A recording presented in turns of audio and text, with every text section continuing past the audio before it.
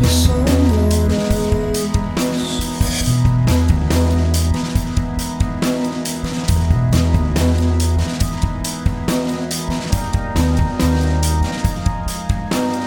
Must be someone else.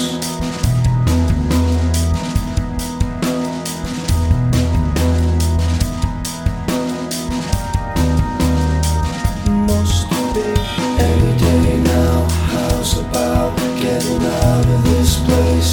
Anyway, he's got a lot of spare time. Some of my youth and all of my senses on overdrive. Any day now. How's about getting out of this place?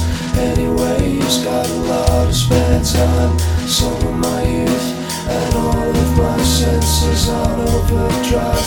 Any day now, how's about getting out of this place?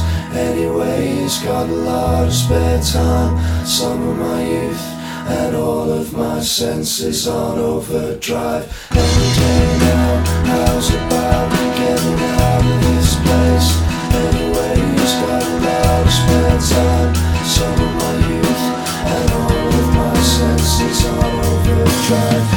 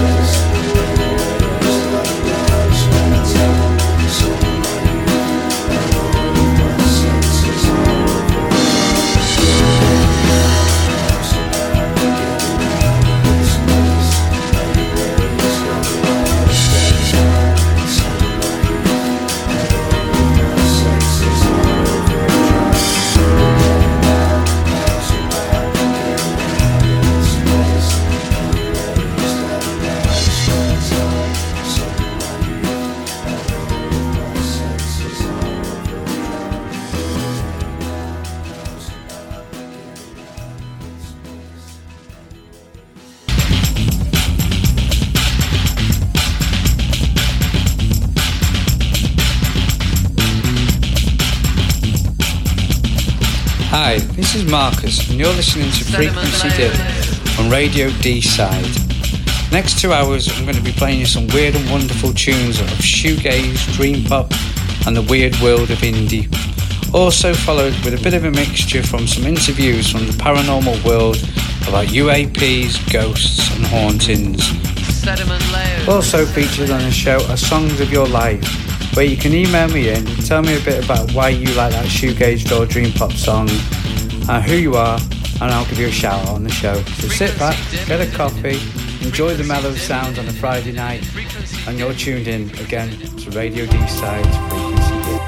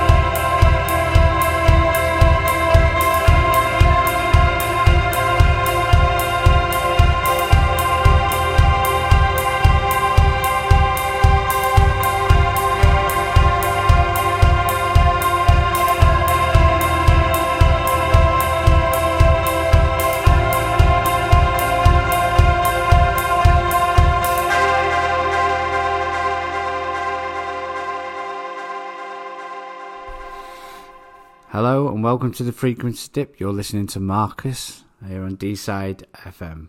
So you've just heard the Paradigm Shift with their great song Arise from the Ashes. Before that was Elbow with Any Day Now. So coming up on the show today, we have some great music from Robin Guthrie, some other great shoegaze bands that my great mate Brett Miller has introduced me to over the last couple of days. And we've got a chat with the great MIcah Hanks from America regarding all the UAP stuff that's coming out of America with the government there. So sit back, enjoy the show, and have a happy new year. And also, I'm going to be playing my 5 top album tracks from this year.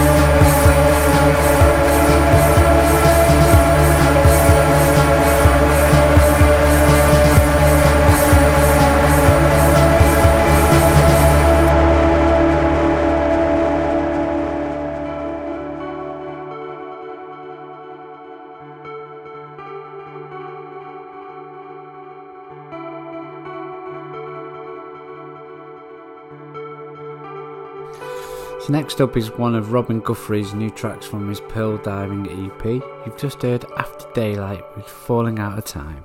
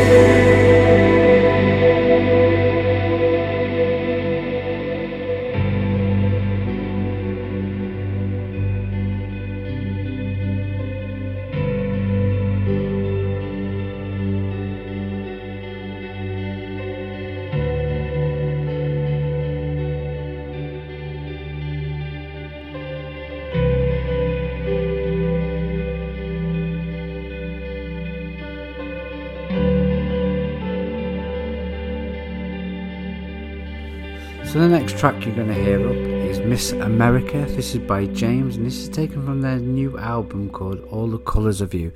This is my 5th album of this year, and another 4 to go.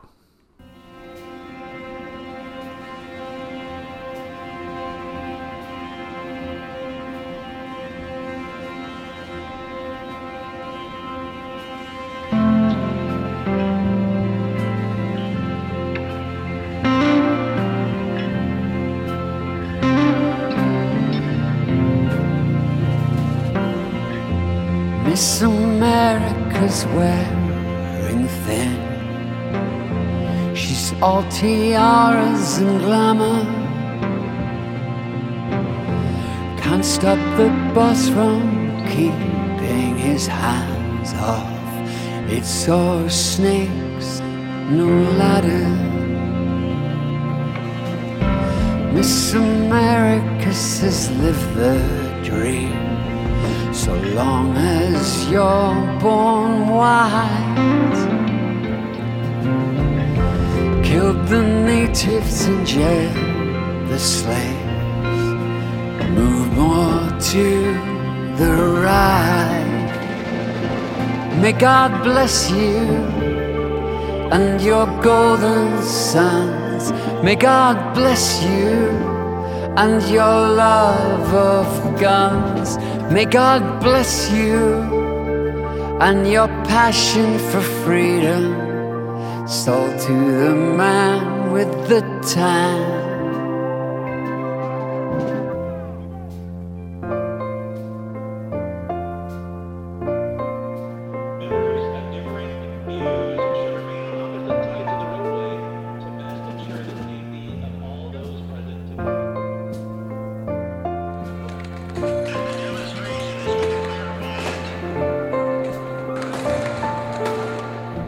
May God bless you and your golden sons. May God bless you and your love of guns. May God bless you and your passion for freedom, sold to the man with the tan.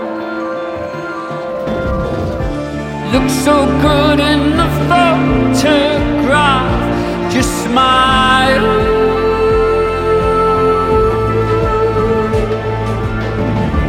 Not so good when the lights go down.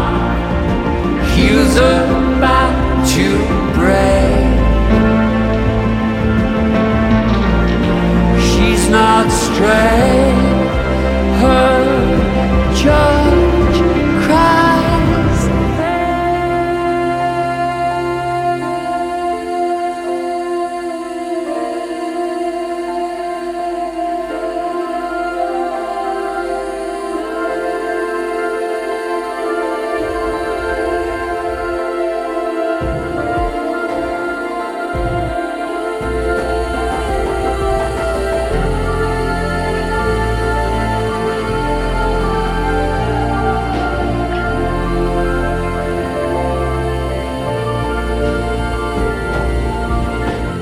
Miss America's rescue plan,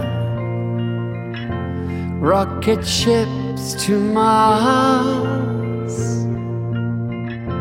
fouled the nest so we'll start again with billionaires and film stars.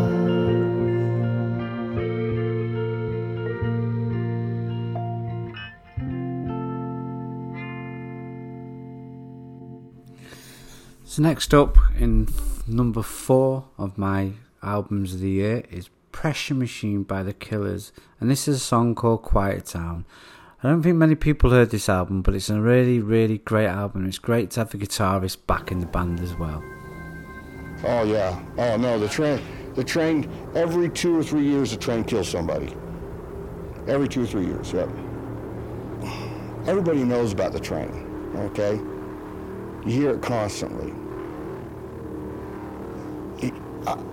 I think the train is a way to find your way out of this life if you get hit by it.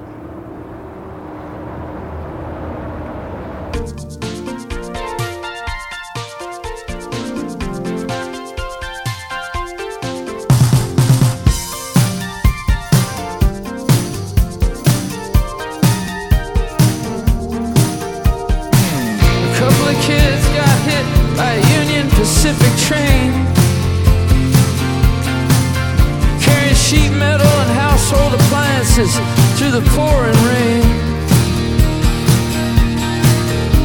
They were planning on getting married after graduation.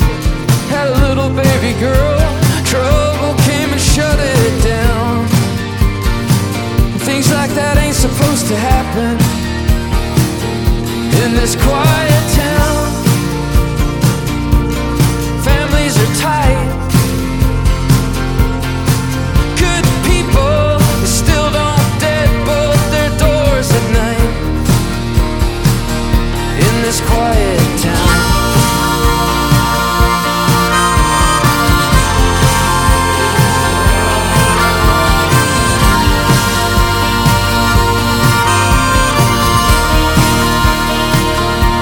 First heard opioid stories, they were always in whispering tones. Now banners of sorrow mark the front steps of childhood homes. Parents wept through daddy's girl eulogies and merit badge milestones, with their daughters and sons laying their lifeless in their suits and gowns. But somebody's been keeping secrets in this quiet town. They know how to live. Good people who lean on Jesus, they're quick to forgive in this quiet town.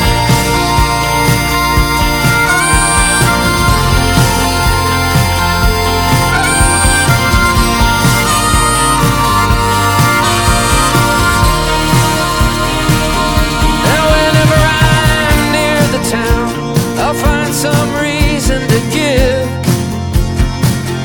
and I will walk with the dead and the living where I used to live. And every time I see my parents in the prime of their life, offering their son the kind of love he could never put down, and part of me is still that stainless kid, lucky in this quiet town. Salt of the land, hard-working people. If you're in trouble, they'll lend you a hand here in this quiet town.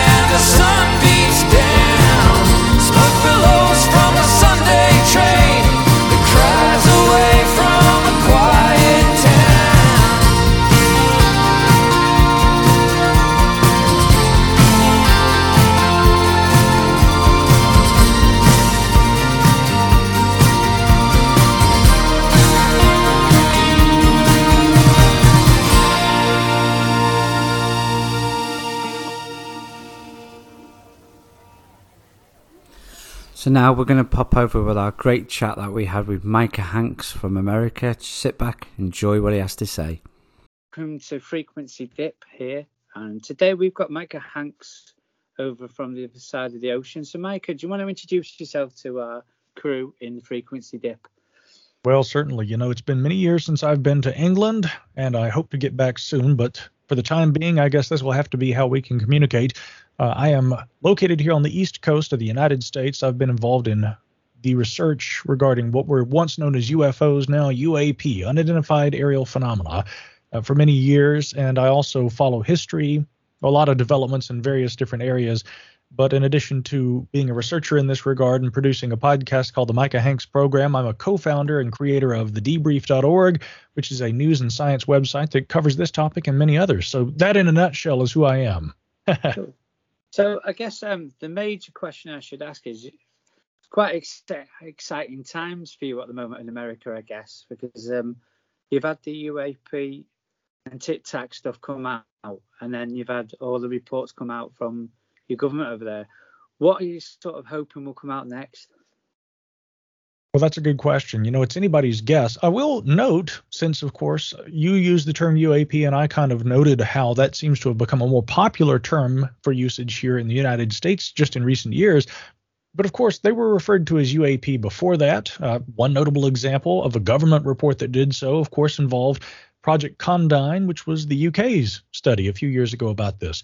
And around 2000, the report, which ran for a couple of years in the late 1990s, was released, and essentially, it was several hundreds of pages, but distilled down to its very finest essence. The report concluded that UAPs, as it termed them, are real, but that they thought that UAP were probably atmospheric phenomena, that there were natural explanations for most of what people were seeing. And of course, I've talked with Dr. David Clark there in the UK about this. He, having combed the Ministry of Defense archives and looked at the reports, and says there's definitely some interesting stuff in there. But more recently, here in the United States, we've seen similar adoption of that term UAP. Now, the earliest instance of that I've found in historical documentation dates back to about 1949 in an FBI memorandum, and that actually was referenced in a book by Barry J. Greenwood and Lawrence Fawcett called Clear Intent. But the FBI's documentation, of course, can be read online at their website. And I'm trying to recover the actual document where that screen grab, which I recall seeing at some point over the years, but things get lost in the mix. I'd love to try and pull that up because, again, unidentified aerial phenomena was explicitly stated as one of the terms used for this phenomena. Now, that's the term that the military prefers to use here in the United States. And of course, the most recent development, coming back to the exciting developments you were talking about there, Marcus, we just recently had the DoD establish an airborne object identification management and synchronization group, which has been met with some controversy because, a lot of UAP research advocates and government transparency advocates are a little concerned about the establishment of this office before our Senate can actually pass its version of what's called the National Defense Authorization Act for fiscal year 2022, which included wording, both in the Senate and the House version I'll mention, regarding the establishment of an official Office of UAP Investigations in Government. So really, the dispute is over whether the DoD should arbitrarily establish one in advance of the Senate having the opportunity to pass one into law. And I will note, of course, that the Senate's version, as proposed by Senator Gillibrand of New York, Kirsten Gillibrand, it's definitely much more elaborately worded, definitely leaves very little to the imagination in terms of what the office would do, how it would function, and significantly that there would be ongoing reporting to Congress and the American people. And I think that's what people really want on UFOs or UAP. Yeah. That's what they wanted for a long time, in fact, is transparency. Yeah, I've like I say, I've interviewed a fair few people over in America now, like Calvin Parker and Terry Lovelace, and I think they just want some sort of, they don't want closure, but they want to know what they went through, if you know what I mean, where it came from. And I think that's what interests them more than what they actually went through, from hearing the stories. Yeah, I have to tell you, too, I know Terry Lovelace pretty well. He and I actually were together at an event a few weeks back in Kentucky that was put on by my dear friend Tiffany Mack. And, I've hung out with Terry. In fact, we rode around in a car together for days.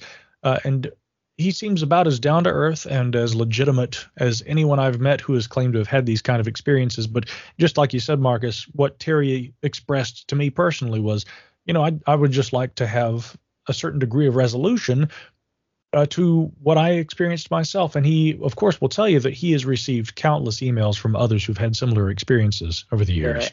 Because that was one of the questions I sort of put to him, MIcah, was like the people that you've had the experience, do they all go through some like a similar experience, and do they all sort of know who's telling lies and who's not? And he sort of said, yeah, you sort of get a feel straight away of who the people are that aren't really telling the truth, because there's a certain thing they've all gone through with abduction that they all understand, was what he sort of said.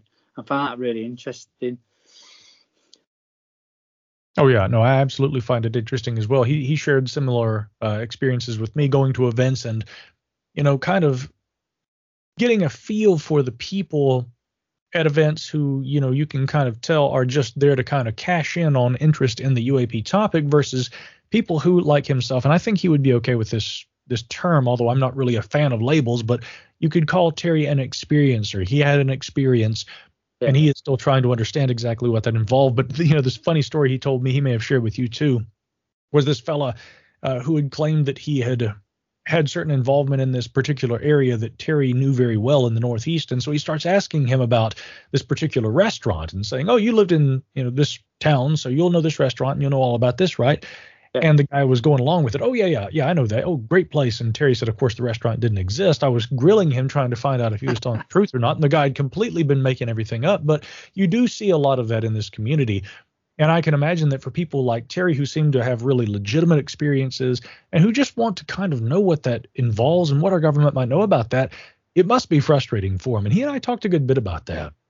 So, Micah, were you quite surprised when your own Navy sort of came out with the reports? Because the feeling we get over here is it was the Navy that sort of broke all the stories originally, sort of thing. Yeah, it was kind of surprising, Marcus. I think the most surprising thing is people would expect that the U.S. Air Force or any country's Air Force would be the body of the military, which would be reporting encounters with unidentified flying objects. Now, it's not entirely surprising, I'll say, that so much of the information comes from the Navy, and that's for a few reasons. One, let's not forget that although the Navy is, I guess really our largest branch of the U.S. military, also our oldest. I mean, before we had aircraft, we had a Navy, and that was put to the test during the Jefferson administration. I mean, so going back, many, many centuries, we have, quite a history built upon the efforts of our Navy. But, the idea that our modern Navy is exclusive to maritime operations, it's not entirely accurate. I mean, yes, that is what it overseas and where it operates, but the Navy's got fighter pilots, the Navy's got jets, they've got aircraft, so their pilots, of course, in service to naval operations, were some of the ones who were using very unique technologies, which include the Raytheon Company's at-FLIR targeting pod, which is, as everyone now knows, having seen these Navy videos, I mean, it's more than just video. It is video that collects a variety of instrumental data and outputs that, and also, more importantly, also collects things like heat, infrared signatures that allow some, aspects of the behavior and operation of these objects, or lack thereof, to be discerned. And that was what was unique about the Navy footage, was that we don't see any kind of propulsion system. We don't see any exhaust. All we can see is objects that appear to be moving through the air and moving at an incredible speed. And that's what the instrumental data output from the at-FLIR targeting pod systems equipped aboard the FA-18 Super Hornets.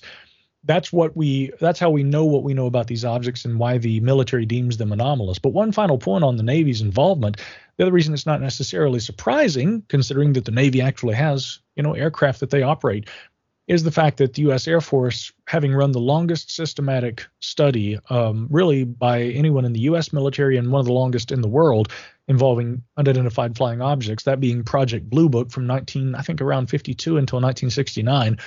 I mean, they worked for close to 2 decades trying to resolve the UFO issue and were unable to. And by the time it concluded, they really wanted an out. And when they were done, they were done. And I think the U.S. Air Force has traditionally, since that time, done everything it can to have as little involvement with UFO investigations as possible. So it's not surprising that the Navy ended up being charged with it this time. It was kind of like, okay, guys, who drew the shortest straw? Yeah. So do you think there's much difference between like what we class now as a UAP to a UFO? Because to me, it seems that the UAPs, they're sort of more conductive towards the tic-tac sort of little thing flying around, where UFOs are the big spaceships that people are seeing in the sky sort of thing. Well, it's funny because I've seen a lot of people try to say that UFOs, when they first were reported, were flying saucers. They were discs. And at some point, we began to see these oblong-shaped, kind of cigar-shaped, or again, the modern term like you used, tic-tac. At some point, these began to appear. And, people have used different names. People have kind of tried to rebrand UFOs. I think in terms of the reason for the shift in the name, really unidentified flying object was the original acronym That was created by Edward Ruppelt, who was the first head of Project Blue Book, the aforementioned Air Force project. And Ruppelt, he was trying to get around the sort of stigma that stuck around with the use of the term flying saucer. Have some people reported seeing discs? Absolutely. But were all UFOs that were being seen, all the flying saucers, all the flying discs, were they all disc-shaped? Not at all. Yeah. Case in point, I'll briefly quote from a now disclosed CIA document from April 1949. This involved 4 observers who were operating at White Sands Proving Ground. As they noted, they were actually tracking a balloon at the time, and they were trying to spot this balloon with their naked eye while they also had telescopes and things trained on it. And when they looked up, they thought they had found the balloon in their line of sight. And according to the CIA document, one of the reporters says, "We thought we had the balloon when we saw a whitish spherical object right along the direction of the theodolite." He said the object was drifting east rapidly, but we had thought to encounter similar winds on the balloon. So when the difference in the angle between where we thought the balloon would be and this object became apparent, the observer says, "I took over the theodolite and found the true balloon still there, whereupon I abandoned it and picked up the object after it came out of the sun." Here's how they describe the object. They say it was an ellipsoid, about 2.5 to 1 slenderness ratio, and white in color except for a light yellow area on one side as though it were in shadow. In other words, we have a white, oblong-shaped object moving very quickly over White Sands Proving Ground. And that date, by the way, April 24th, 1949. So I would argue this is one of the earliest accounts on record that seems to describe a tic-tac-like shaped object. And in fact, to that point, in recent weeks, Lou Elizondo, who had actually led the ATIP effort at the Pentagon many years ago, Elizondo has also said, there are tic-tac sightings that date back to the 1950s. Well, I would respectfully say, let's push that back to the late 40s, because the earliest one I found in the CIA's own files was from 1949. Yeah, because I do find that quite interesting, because my very first interview was with Phil Mantell, who does a lot of the production of books for UFO characters in the world. And he was saying, let's remember, Marcus, that Belgium had the same problem in the early 90s. So it's always been around. It's not just a new thing, these Tic Tacs. He sort of said, go away and do your research, and you'll find Belgium were reporting them for a good solid year with their airspace. Right. Yeah. Again, and that's an interesting point that you raised there as well. But again, I coming back fundamentally to the main issue there having to do with UAP versus UFO, I do want to just make clear that, in my opinion, it's all essentially the same thing. My feeling is that there has been a phenomenon. It's probably been here. In fact, there's a lot of good data that suggests it's been here for longer than 1947, 1949, anywhere in the 1940s. I think it goes back before the Second World War and the Foo Fighters. No matter what you want to call it, what we all need to reconcile with is the fact that whatever these aerial objects are, they have been present for a while, and they remain unexplained, some of them. Yeah. So I guess, what do you personally think they are, and what would you like them to be? Well, that's a good question. I try to leave my own desires out of it, Marcus. I think that this is complex because there are a wide variety of different things that UAP, to use that term, may represent. We have, for instance, there are cases, I think that this one may be from around 1966, that area. There had been a gentleman who was traveling along the Oklahoma and I think Utah border.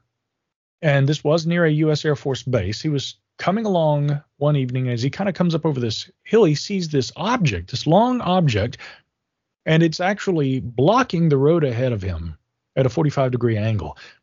And this report, by the way, has appeared in a number of different locations, but one book that, of course, recounted it had been John Keel's book, Operation Trojan Horse, which is just kind of a classic in Fortean literature.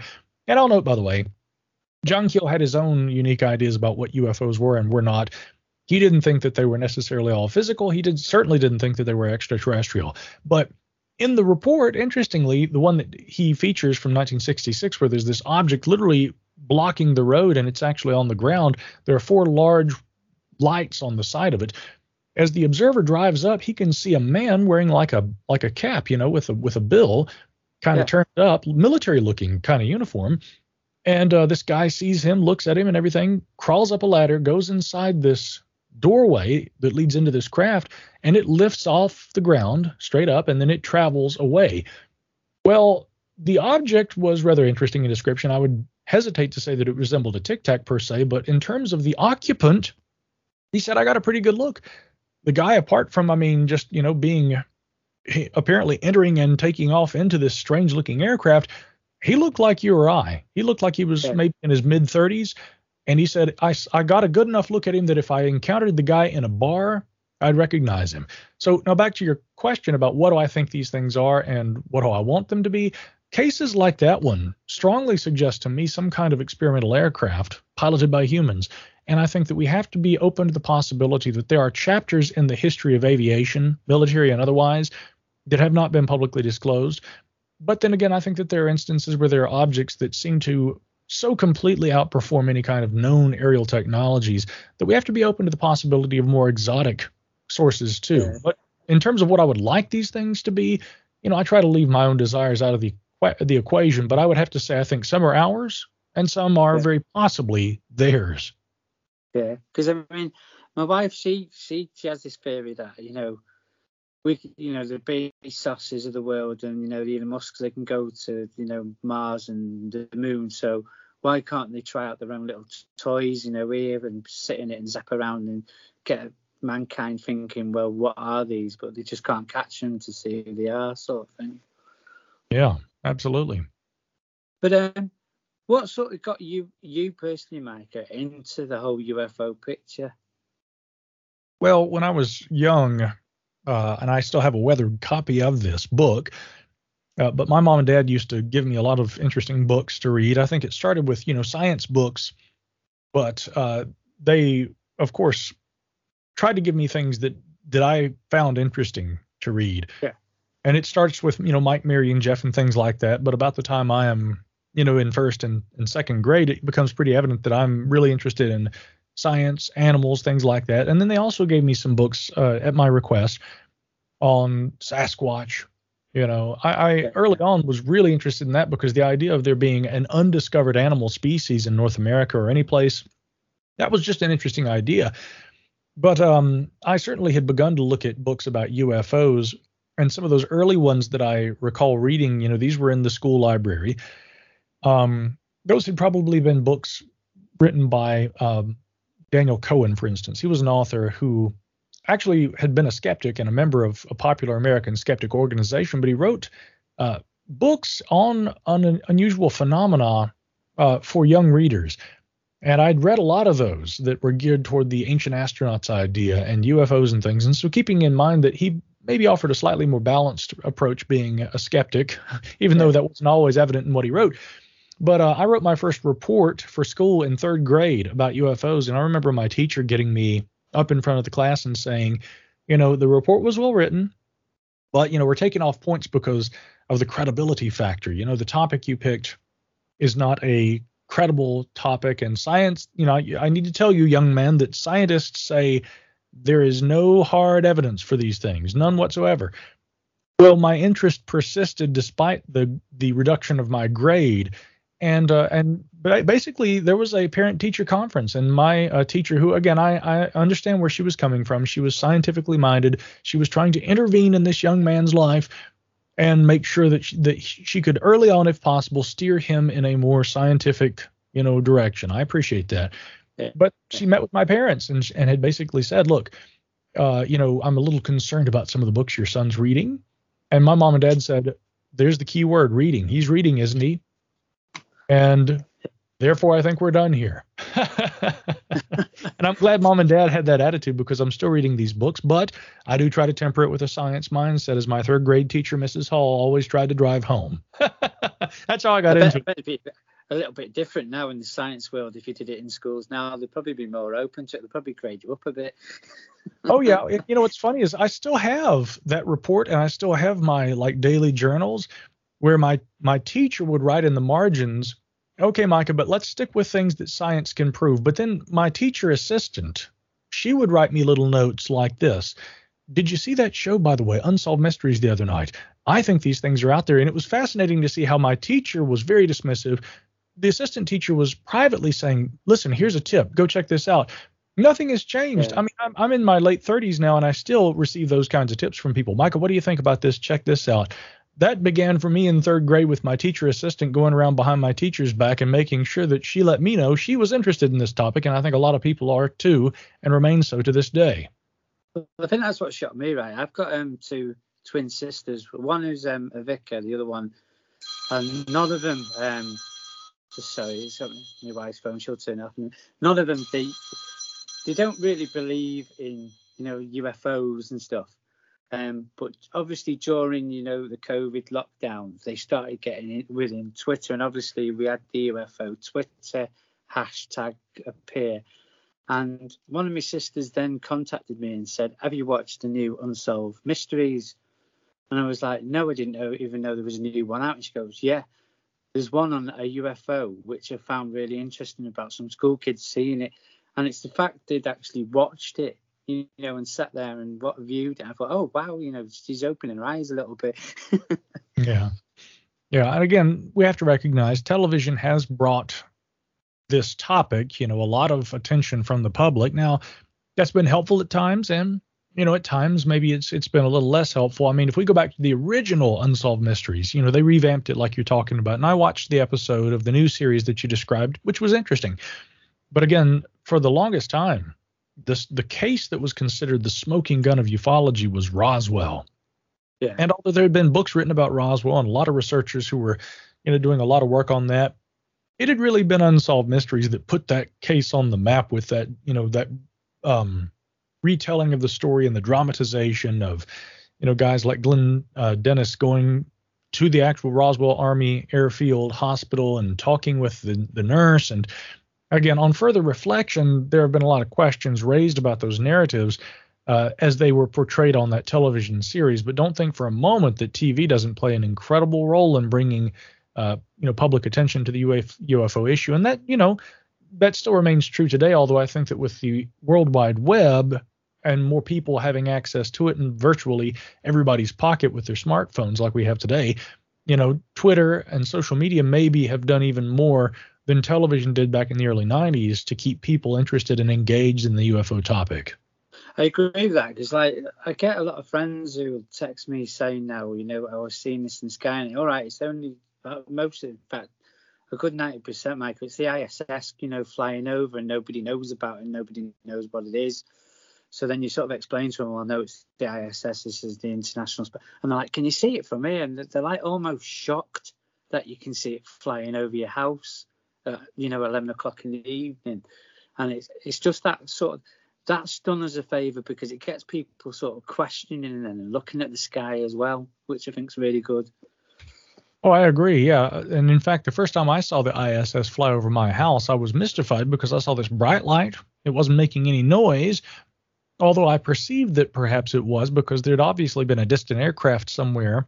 And I heard what was aircraft engine noise, but I was looking at what was clearly the International Space Station. And I thought, that's unlike any kind of plane I've ever seen. That's got to be some sort of special project, maybe a UFO. Yeah, that's what most of my mates will phone up and say, "Marcus, at 11 o'clock I was walking my dog in the field and I seen this light go over," and I said, was it straight? And they were like, yeah, clear as a day, no noise. I said, "Yeah, it's the ISS." And it's almost now that they're let down that it's the International Space Center, and they're like, "Oh right, thanks for that."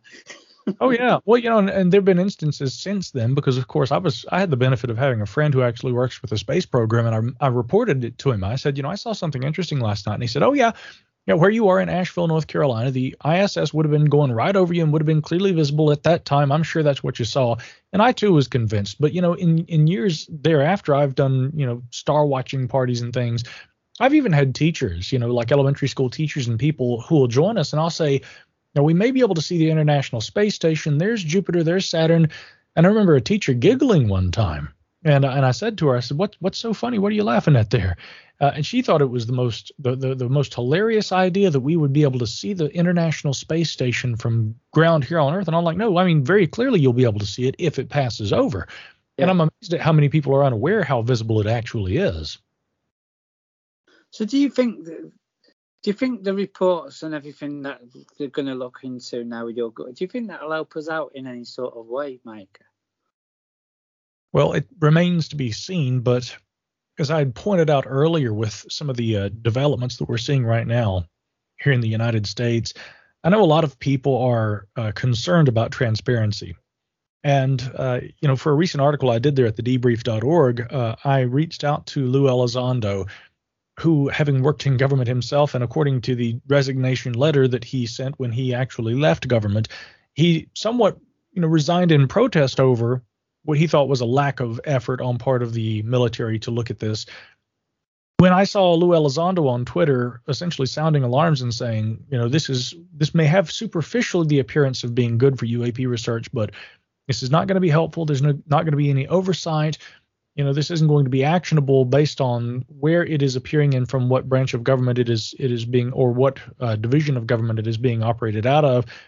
And, what he's saying is the best thing that could possibly happen is that the Senate actually follows through and passes this legislation, the so-called Gillibrand Amendment, and that we have a more comprehensive UAP investigative body within the DOD, and that further we will have the assurance that Congress will be kept up to speed on this, and also that the American people will be. So, again, as to whether what we currently have, and to be clear, there is already the currently established, this was announced on November 23rd, so it's very recent, but the Airborne Object Identification, Management, and Synchronization Group. I think the number one question everybody has is, where did they come up with that name? Try saying that 3 times fast. It's almost unpronounceable, certainly not memorable. I think in truth, that was kind of the idea. I think that was part of the point, was to have this very ambiguous sounding name that would be less than memorable for people. Yeah. And that in itself really says a lot about the level of transparency. If the government doesn't seem to want us to be able to pronounce the name of the program that's supposed to be looking at these things, and they have explicitly stated in the release on the 23rd that they are limiting it to military airspace where they'll be actively looking for these things. I mean, can we really expect that the public will be kept in the loop, let alone that Congress will be informed about all developments moving forward? Now, I reached out to the Pentagon for a statement about this, and Pentagon spokeswoman Susan Goff got back with me and said, we do endeavor to make both unclassified and classified data available to Congress. Transparency will be a key feature of this. But that is what we're being told. I would much rather see the assurance of that through legislation, not the Pentagon telling the public after a arbitrary appointment of an office with no legislative action to take place, beforehand. That's problematic to me, Marcus. Yeah, because I think for us now in Britain, I know Louis came over, and did like a TV sort of panel show here in the last couple of weeks. With, is it QC or GQ, yeah. I believe. Yeah. And I think that's done us a bit of a favour, because up until then, our newspapers were certainly still reporting, as I say, like in sort of the rubbishy papers that everybody just reads on, like a Friday night when they're on the way home on the train, which just have a joke about a little greeny alien eating a pizza, and how somebody claims, well, we saw an alien in Starbucks, having a cup of coffee, and they don't take it serious, where now it's slowly sort of coming into play here. They're starting to wake up a bit, evidently, when they're doing the interviews with the likes of Lewis. Yeah, I have to say that, Lewis really not only championed the cause, but I mean, he's traveled around the world. I think he had been in Portugal recently. I know he'd spent some time in Italy. Naturally, having gone to the UK, our colleague Ryan Sprague was actually there and met with him briefly while he was in England. And I really appreciate Lou taking a citizen of the world approach and traveling around the globe to try and raise awareness about this issue everywhere that he goes. I mean, it's very admirable. And again, I would say, despite there being a rather tumultuous period since him leaving government, coming out publicly and talking about some of this, having been reported in the New York Times, having had challenges made, again, from no less than actually spokespeople at the Pentagon who said he never had any kind of authority with the ATIP program. I think some of the confusion there may have been cleared up in recent days following the publication of this book co-authored by James Lukatsky, veteran reporter George Knapp, and Coleman Kelleher, microbiologist who had actually worked for Bigelow Advanced Aerospace Studies or Airspace Studies. And long story short, there had been a program called ALSAP. That was the program that ran out of the DIA, which is a combat support agency of the DoD. The $22 million reported in the New York Times went to that program, but it had an unclassified nickname, which was ATIP. And I think that when the Pentagon has said Lou Elizondo had no, oversight or authority, any responsibilities with ATIP, what they are essentially saying, while covering their back, is he didn't have authority with that program, ALSAP. But he certainly did run an informal initiative within the Pentagon that looked at aerospace threats. And the nickname that they had for that, incidentally, was, guess what, ATIP, same thing as what the unclassified nickname for ALSAP had been. So I think that reconciles the question. It's a little confusing. But again, after all the questions over, is he who he says he is, based on everything I've seen and having spoken some with Lou myself, I think he is who he says he is. And I do applaud his efforts to continue outside of government now in the civilian sector to try and raise awareness about this issue. Because, it seems over here, we sort of get the feeling that Bigelow is quite a big player in everything. When we hear the reports coming out of America, it's like keep an eye on what he's up to, just to see what he's sort of going to bring out with Jeremy Corbell and Graham Knapp, sort of thing. Certainly. I think that Bigelow obviously has done a lot of good work. I know that George Knapp and others really applaud his efforts, and so do I. But I also have a problem with a group or with an entity, and in this case, Bigelow Aerospace or Bigelow Aerospace Advanced Space Studies, essentially contracting, I think they were the sole contractor who was awarded the contract for the ALSAP program, and then conducting this research. And we've been given the assurance by Colm Kelleher and James Lukatsky, who have done very few interviews in recent days, but I think last week Colm Kelleher did one on the Paracast with Gene Steinberg, a longtime friend of mine. Yeah. And Colm Kelleher said, look, no, you're probably never going to see any of this information. At the direction of Jacques Vallée, again, another champion of UFO research over the years and one of my favorite researchers and writers on that topic of many decades. I'm a huge fan of Vallée's work, but Vallée had also helped to assemble what they have described was the largest database on UAP ever created. Are we ever going to have access to that? Well, Kelleher says no. And so here again, it comes back to the question of transparency. Why should only a few individuals have the right to this information, whether that's in government or in a private, industry or agency or whatever, that has, or a maybe a private group that has actually done work as a contractor for a government agency. Again, my problem at the end of the day comes down to if this is seriously what some people think it is, which may be proof of that great question, are we alone in the universe? We don't know if that's what it is, but if it is, do we have a right to know? I think we do. And it troubles me, anybody, government, business, whatever, if they're keeping that information all to themselves. See, I think at the moment, I've got this great big theory that at the moment, this would probably be the best opportunity in life to actually tell mankind that something's going on, because we've had everything thrown at us. I don't think we're in the day of the age of, War of the Worlds, when they did that radio broadcast and everybody went wild. And I think more people are more now open because they've sort of experienced it themselves most of the time. And they thought, well, yeah, we know it's there. You've just lied to us for a couple of years. Yeah, more than a couple. Yeah. I guess the weird thing is, because I always have the argument with my sister, is it changes. If it wasn't from our sort of earth, it changes the whole sort of perimeter. Like I always say, well, it changes the Bible, it changes Christianity and what's been scriptured for years, because your Bible, people's Bible, say we're the only people who are around, and would be stupid to think that there's anybody else. And I wonder sometimes, did he just keep it away from you because it'd have to change completely everything that was written many years ago? Yeah, well, again, one has to ask themselves, coming back to the story from earlier of this, obvious, what appears to be a structured craft with a guy getting into it from 1966 that John Keel and many others have written about over the years. And the observer in that case, I'll point out, he was able to see numbers and letters like T10 something written across the side of this aircraft. It very much would strain credulity to think that aliens are going to come here and that they happen to use the same sort of alphabet and same numerical system that we use here on Earth, let alone one so similar to English that a American citizen driving along in the early morning hours can see it and read them and recognize them. I mean, that doesn't make any sense unless some of this stuff is our own. But if that's the case, the other question then is, well, why do we have to have $22 million appropriated for a DIA contract so that OSAP could study these things? If they're ours, why would we be studying it?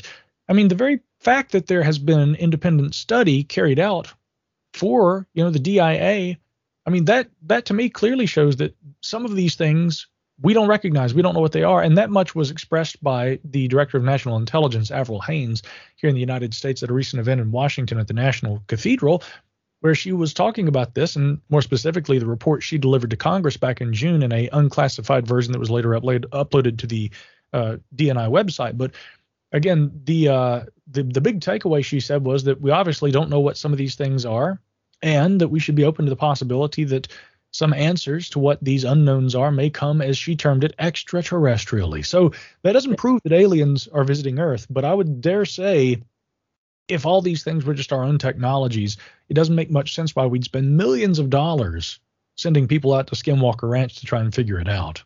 Well, I was just going to mention that. This is what makes me head scratch all the time, Mike. My friend, he started off watching, the new program of the Skinwalker Ranch with the new owner. I can never remember his name. Brendan Fugel. Yeah, where he's got all the crew now, hasn't he, doing the research, and he's like, my mate's like, you've got to watch this. And I've watched a couple of series, and it's good viewing. But then I said to him, well, Bigelow was on that ranch for a couple of years. Surely Bigelow found half of this stuff that he claimed that, Brandon suddenly decided it has turned up. Surely a man who's putting his time into proper research would have found everything already, if you know what I mean. So it leaves me scratching my head thinking he must have found that before the team came on, and they've just they've got good viewing from it. It really disturbs me in some forms of way watching it. Well, yeah, and again, this is where we have to be very careful. Coming back to what we said about unsolved mysteries, does it bring a lot of attention to the subject? Yes. Is all of that attention necessarily meaningful or worthwhile in the furtherance of our scientific understanding of whatever these phenomena may be? Not necessarily.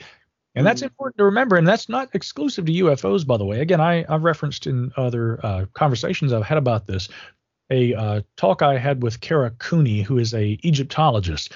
And yes, she's been on television, and as a result of some of her experience on television, she has told me I'm always a little wary of science made for TV, because, when you have television, hiring scientists to be consultants or to be, stars on a TV show, and they are claiming that the discoveries are being made right there in the field as the cameras are rolling. This is fascinating, ladies and gentlemen. As it happens, you hear it here first.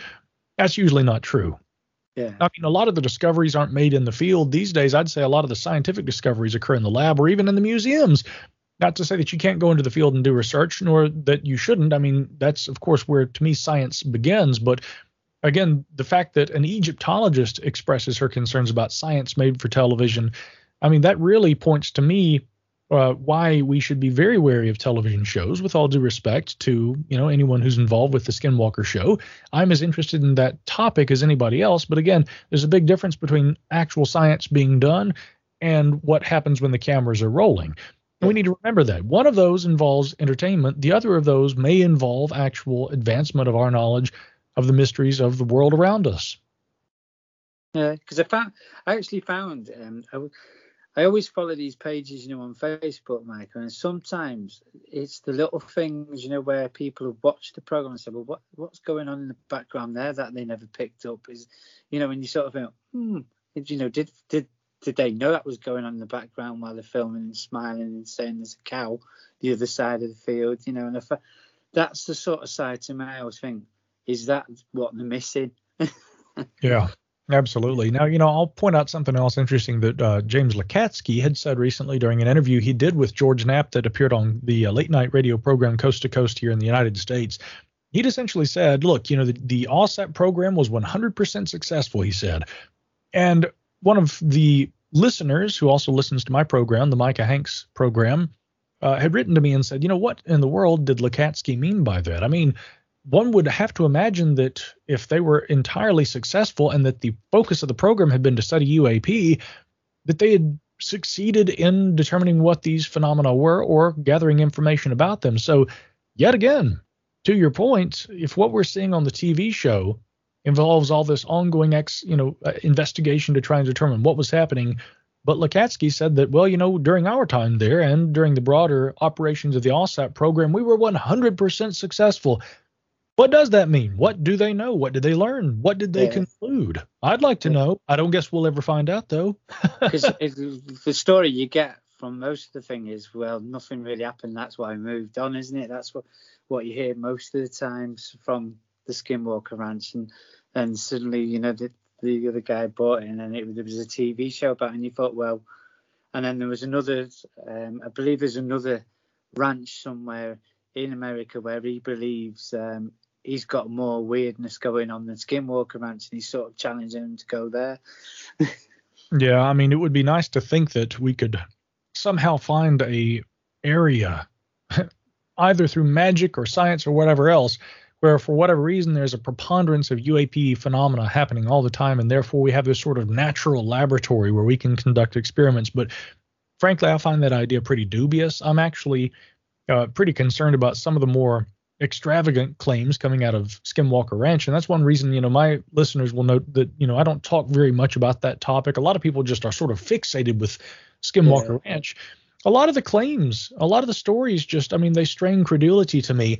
And in my opinion, if the UAP issue were so simple that we could narrow it down to a very geographically constrained environment and study this phenomena there, we would have long ago determined what this was all about, or at least would have acquired more information about it and had a better idea. But the fact that we're still all asking these questions tells me that probably, as you said, there's a lot less to be found at Skinwalker Ranch, and I don't think that the UAP issue, as broad as it appears to be, can be so narrowly geographically confined. I think we have to really open up the study to a much broader area. And again, this coming back to the AOI MSG that the DoD has just established, they're saying we're going to be looking at what's happening in military airspace.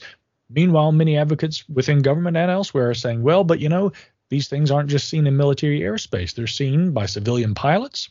They're seen entering and coming out of the oceans. Some astronauts claim that they've observed things that they can't see, and that happening outside of Earth's, atmosphere. So really, maybe we should expand where we're looking and not just so narrowly restrict the places that we're willing to look for this, because it seems to be a much more broad phenomenon. Yeah. So I guess my final question to let you get off tonight: what's next for Micah Hanks? What are you up to? Oh gosh, there's always something going on. I've got a couple of manuscripts I'm trying to work on, but these days I've got so many irons in the fire, there's very little time for that. But above all else, of course, I'm continuing to produce podcasts, and I am continuing to write, and as always, to try to, in my own way and as often as I can in interviews like this, raise awareness about these issues, get people thinking about it, get people talking about it, and to try and encourage them to look at credible sources for information about this. And that's one reason why my co-founders, Tim McMillan, MJ Benias, and I launched thedebrief.org, which is not a UFO site. It is a science and technology site where we report on a wide array of different things, but UAP is one thing that we touch on. And of course, on my podcasts, I do the same thing. The Micah Hanks program every week picks a topic, and we go deep, and I try to really provide as much information as possible. So those projects are all keeping me pretty busy, but, I shall continue, and hopefully, with any luck, maybe get a couple of books out sometime in the next year or so.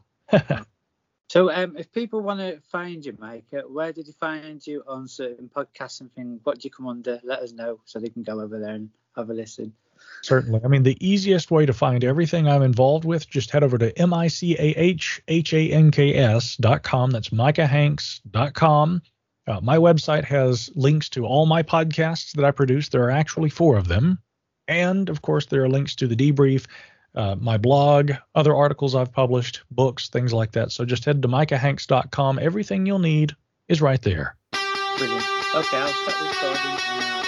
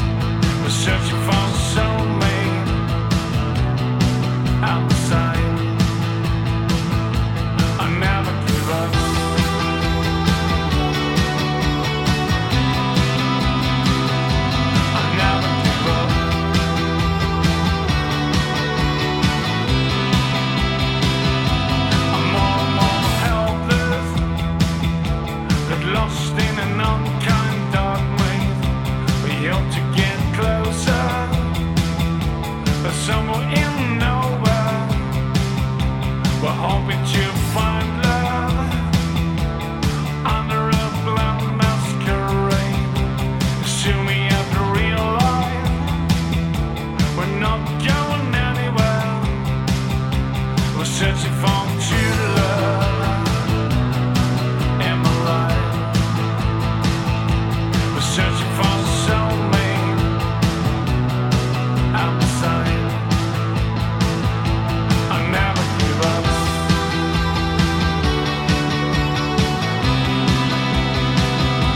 I never give up.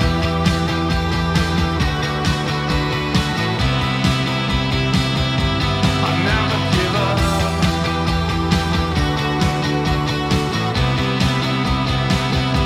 I never give up. I never give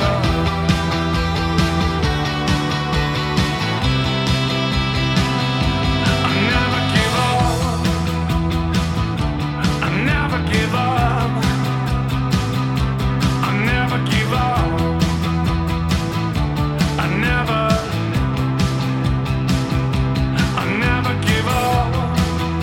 I never give up. I never give up.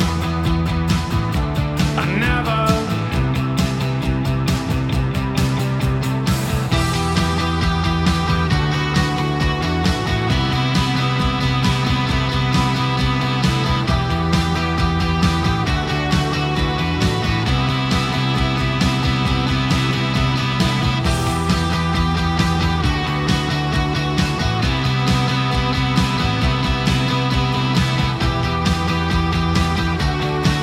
never give up. I never give up. I never give up. I never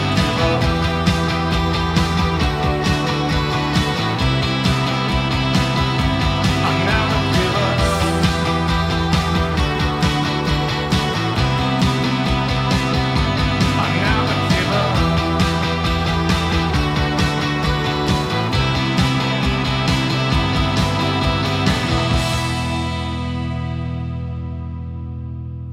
So the track you just heard are the great Pink Turns Blue with their album Tainted. They're a post-punk band, and that was recommended for the album of the year by Greg Peters.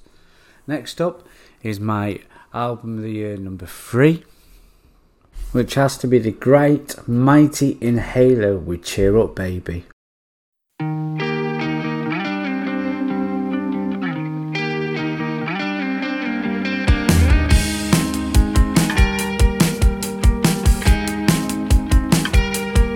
When I think of all the things I didn't do, oh, I can't help but blame it on you. Oh, how to cure these February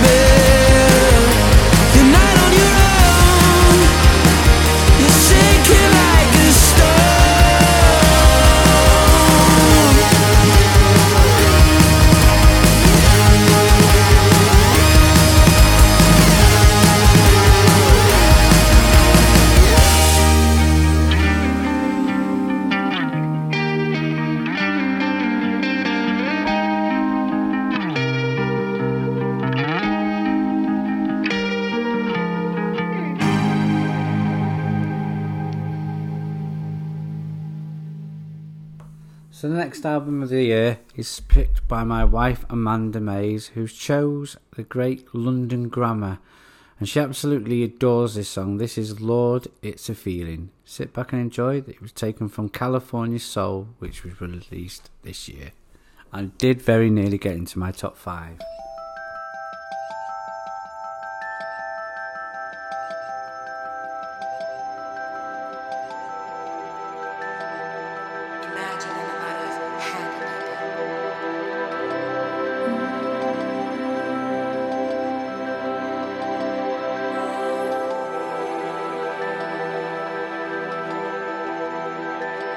I saw the way you made her feel like she should be somebody else. I saw the way she tried to hold you when your heart was just a shell. I saw the words she wrote that broke my heart. It was a living hell. I saw the way you laughed behind her back when you fucked somebody else. I saw the way you made her feel like she should be somebody else. I know you think the stars align for you and not for her as well.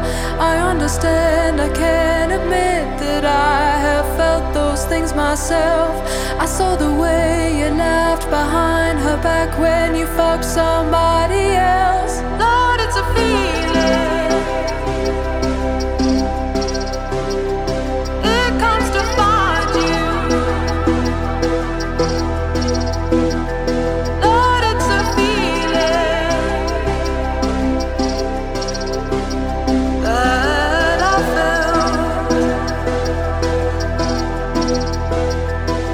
If it's convenient for you, you want her love, she'll give you more.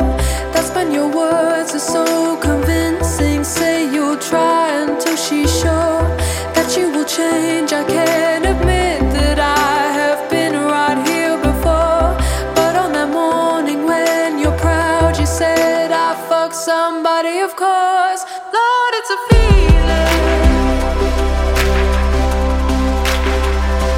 It comes to find you.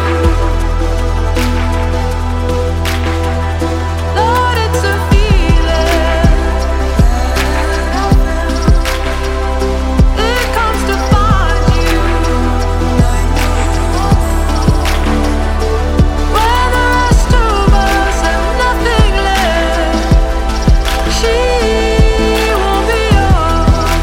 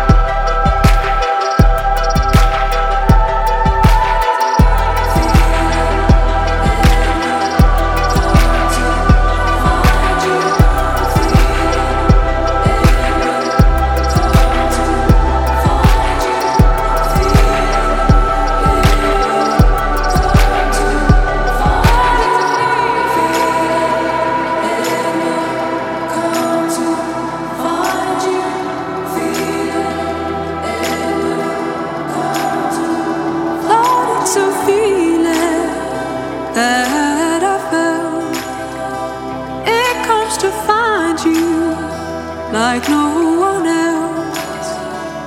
When the rest of us have nothing left, she won't be yours. When the rest of us have nothing left, she won't be yours. So this next album is album number 2 of my albums of the year. This is Flying Dream 1 by Elbow with a great song, Come On Blue. It's a beautiful album, well worked, and it's nice to have them back. Dust to dust, trust and wonder glowing in your marrow. I picture your growing bones, you know, and I dread and love tomorrow.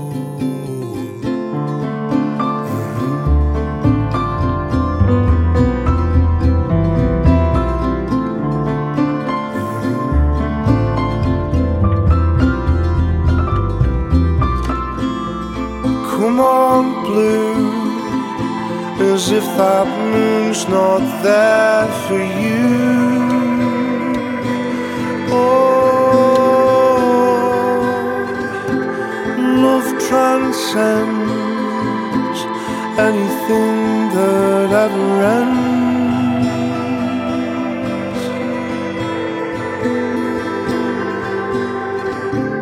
Lying here, your day done, head upon my shoulder. What could be spinning in my weak enemy? May the stars rain down upon your slumber, light your days forever, and preserve your trust and wonder. Come on, blue, as if that moon's not there for you. Oh, love transcends anything that ever ends.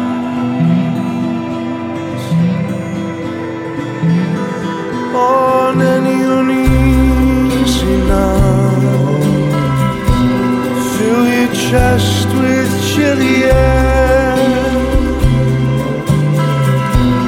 Moon bathe and feel me there with you, giving our own names to the stars, sharing an armchair in your heart.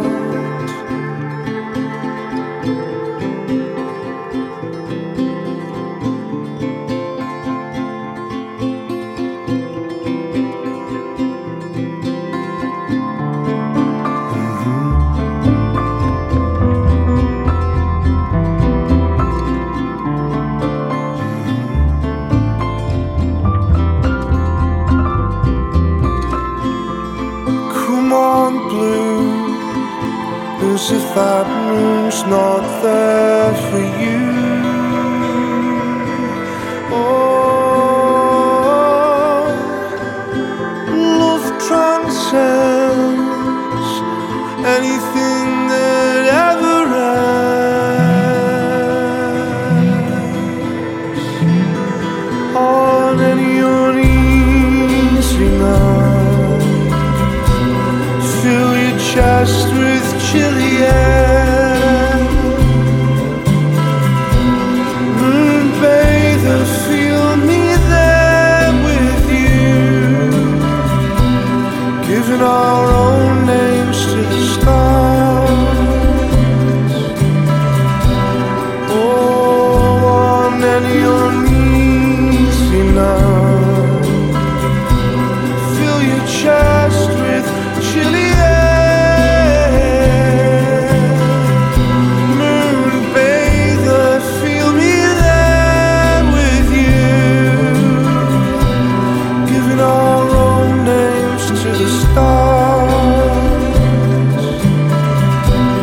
Sharing an armchair in your heart,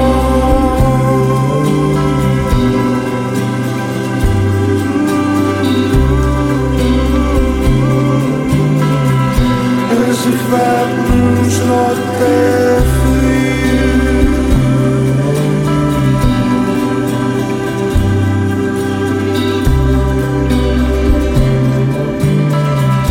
As if that moon's not there for you.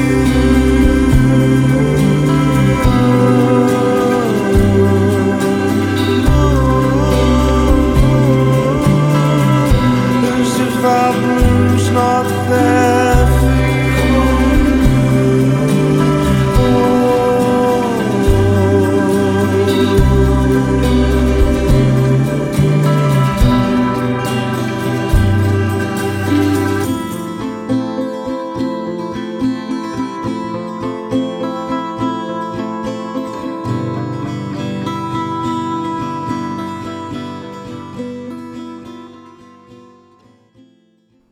So next up is one band probably to look out for next year, and that's Daniel Land. This is a new song taken from either his EP or his album when he finally releases it. It's called Summer House by the Sea, and it's a gorgeous song.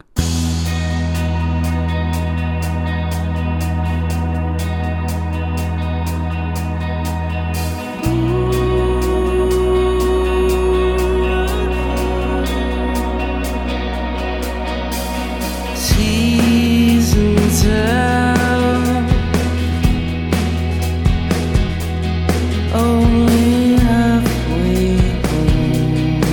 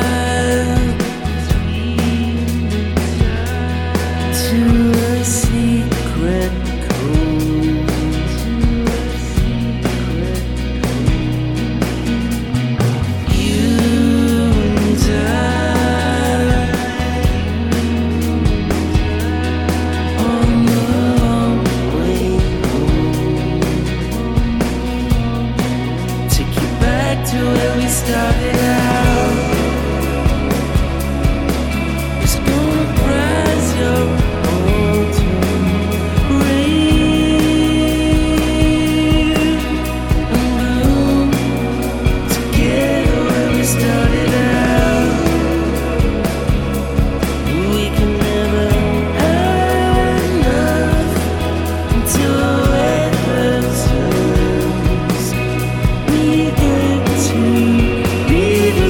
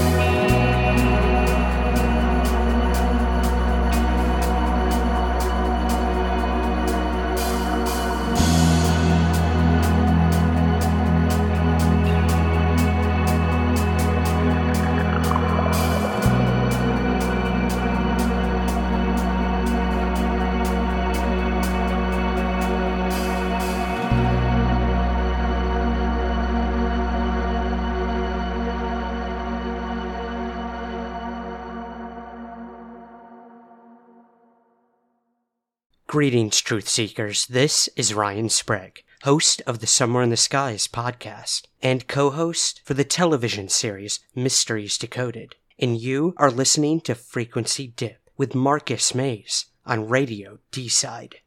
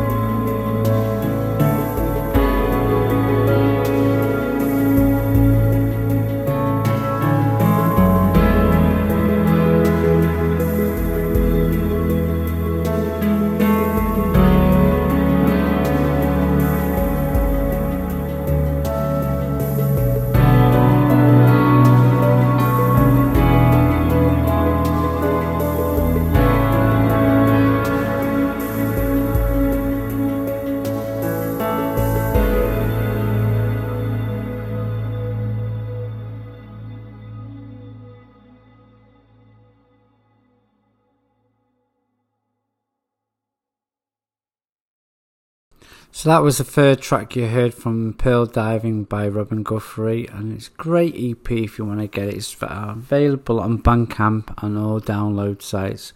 Former member of Cocteau Twins. We hope to get him on one day for a bit of a chit chat. Still working on it.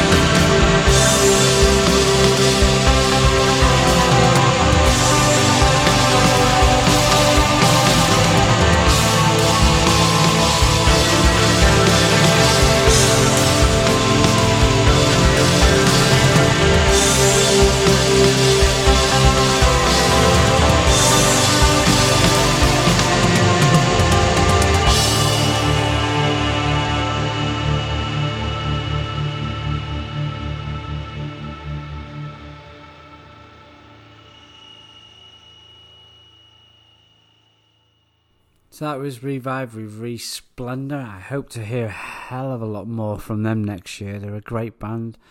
The link for Robin Guthrie is he's produced the album, and I believe Simon Scott as well has been mixing some of the tracks from Slow Dive, so really, really looking forward to that.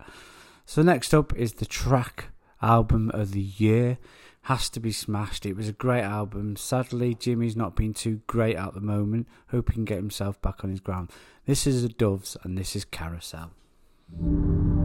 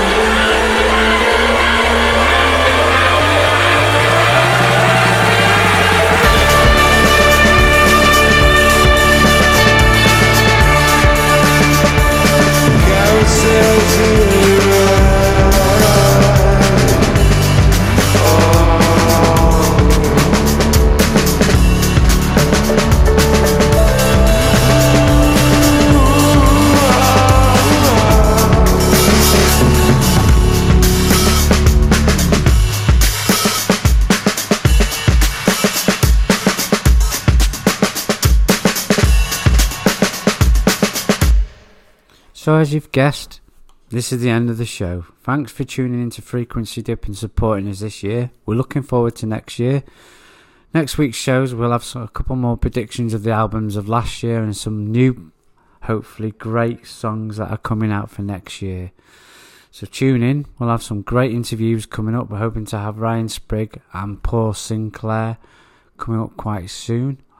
Also, there's a couple of catch-ups with Terry Lovelace, hopefully. And we hope to get Travis Walton on at some point also. So I guess now it's just to say thanks to all the artists, all the interviewees, all the people like Shauna and Brett who've put me in this position of being able to do a radio show. Also everybody at D-Side Radio for giving me the support and help on getting the show up and running.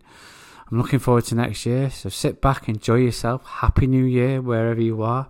Even if you tuned into this show, let me know on Marcus Mays at live.co.uk and we'll give you a shout out. Let's get involved, let's get the show going. But for now, this is my band Become the Sky with Carousels, who you will be hearing a lot more hopefully next year. We have a couple of new members and we're up and running and rehearsing. And we're going to be playing 2 gigs, I believe, in Wales, one Beef Festival in July and also Rock the Castle in Flint. So come along, check us out, get a ticket. We're supporting Space, I believe, in Beef Festival, so that should be a corker. Anyway, Happy New Year and I'll see you next year.